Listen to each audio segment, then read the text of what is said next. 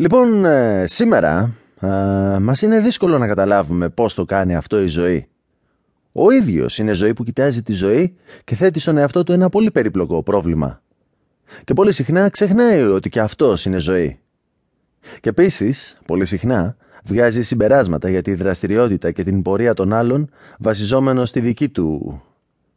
Όπως πολλοί πρικλίαρ σας παρουσιάζουν μια ολόκληρη καινούρια θεωρία της διανοητικής βασιζόμενη αποκλειστικά και μόνο στο δικό τους case. Λοιπόν, αυτό έχει κάποια χρησιμότητα, επειδή αν συλλέξεις όλες αυτές τις θεωρίες θα έχεις ένα πλήθος από διαφόρους τύπους case. Είναι σαν έναν γιατρό, ξεχνώ το όνομά του, Winterkoppanos ή κάπως έτσι, ο οποίος αξιολόγησε τη διανοητική και έκανε την αξιολόγηση βασιζόμενο στο δικό του case και μόνο. Το μόνο πρόβλημα ήταν ότι το case του έπασχε από υπέρμετρο συντηρητισμό. Ήταν τόσο συντηρητικός που φοβόταν ακόμα και να ζήσει. Οπότε, όταν αξιολόγησε τη διανοητική, την αξιολόγησε πολύ συντηρητικά. Ως εκ τούτου, δεν μπορεί να δεχθεί ότι η επιστήμη μπορεί να εμπεριέχει κάποια άποψη. Θα πρέπει να είναι αμιγής. Οπότε θα πρέπει να ξεχωρίσει όλες τις πεποιθήσεις για τη διανοητική από την ίδια τη διανοητική. Αποκτάει ενδιαφέρον αυτό. Οι βιολόγοι δεν έχουν καταφέρει να κατανοήσουν καλά τη ζωή, επειδή όταν κοιτάζουν την ύλη και την ενέργεια στο χώρο και στο χρόνο, κοιτάζουν την πλευρά τους που αφορά το φυσικό σύμπαν. Και εξακολουθούν να επικεντρώνονται σε αυτή την πλευρά τους, οπότε δεν καταλαβαίνουν ότι κοιτάζουν ένα φορέα, κάτι που εμπεριέχει μια ενέργεια, και ακόμα πιο σημαντικό, ότι κοιτάζουν το προϊόν μιας ενέργειας. Είναι σαν να εξετάζεις αυτό το δωμάτιο κοιτάζοντας μονάχα το πάτωμα, χωρίς να κοιτάζεις ποτέ κανένα άλλο μέρος του δωματίου και να νομίζεις μετά ότι έχεις μια πλήρη εικόνα του δωματίου. Αυτά τα πολύ περίπλοκα χημικά δεν μπορούν αυτή τη στιγμή να αναπαραχθούν από τους βιοχημικούς.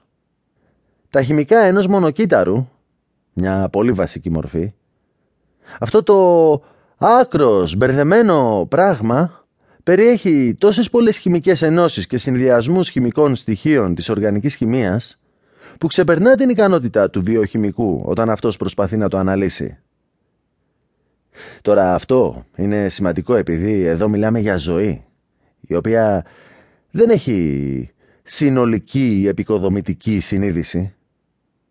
Συλλογιζόμαστε τη ζωή και μιλάμε για τη ζωή και ότι η ζωή οικοδομεί ύλη και ενέργεια και την κάνει να είναι ζωντανή και μετά συλλογιζόμαστε τη διάνοια του ανθρώπου και τη δραστηριότητά του. Είναι το ίδιο πράγμα? Όχι ακριβώς. Η κατανόηση που έχει ο άνθρωπος προφανώς είναι...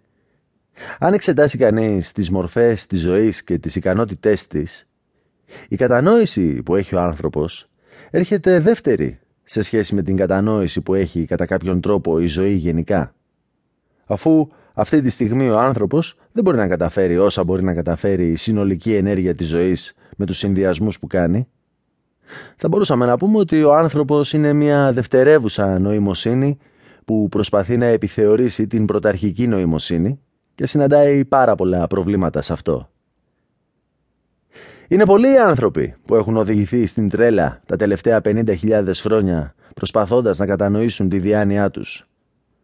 Και είναι πολύ ενδιαφέρον το γεγονός ότι στα τελευταία 20 χρόνια, κάθε φορά που το ανέφερα αυτό σε μια ομάδα ψυχιάτρων ή ψυχοπαθών ή ό,τι άλλο, αυτοί οι άνθρωποι με κοίταξαν με σοβαρό ύφος και είπαν «Ξέρεις, είναι αδύνατον για έναν άνθρωπο να σκεφτεί το πώς σκέφτεται.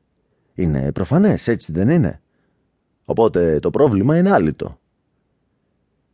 Λοιπόν, ίσως να είναι αδύνατο να συλλογιστεί κανείς όλα τα τμήματα αυτού του θέματος, αλλά σίγουρα είναι εφικτό να το συλλογιστεί αν το δει από τη σκοπιά των κινητήριων δυνάμεων που εμπλέκονται στην υπόθεση. Και αν δείτε την πιο στοιχειώδη διαδικασία της σκέψης, στην οποία θα αναφερθούμε απόψε, τότε θα μπορέσετε αμέσως να διαπιστώσετε ότι είναι δυνατόν να δείτε ποιο είναι το απλό πράγμα από το οποίο έχει προκύψει η πολυπλοκότητα.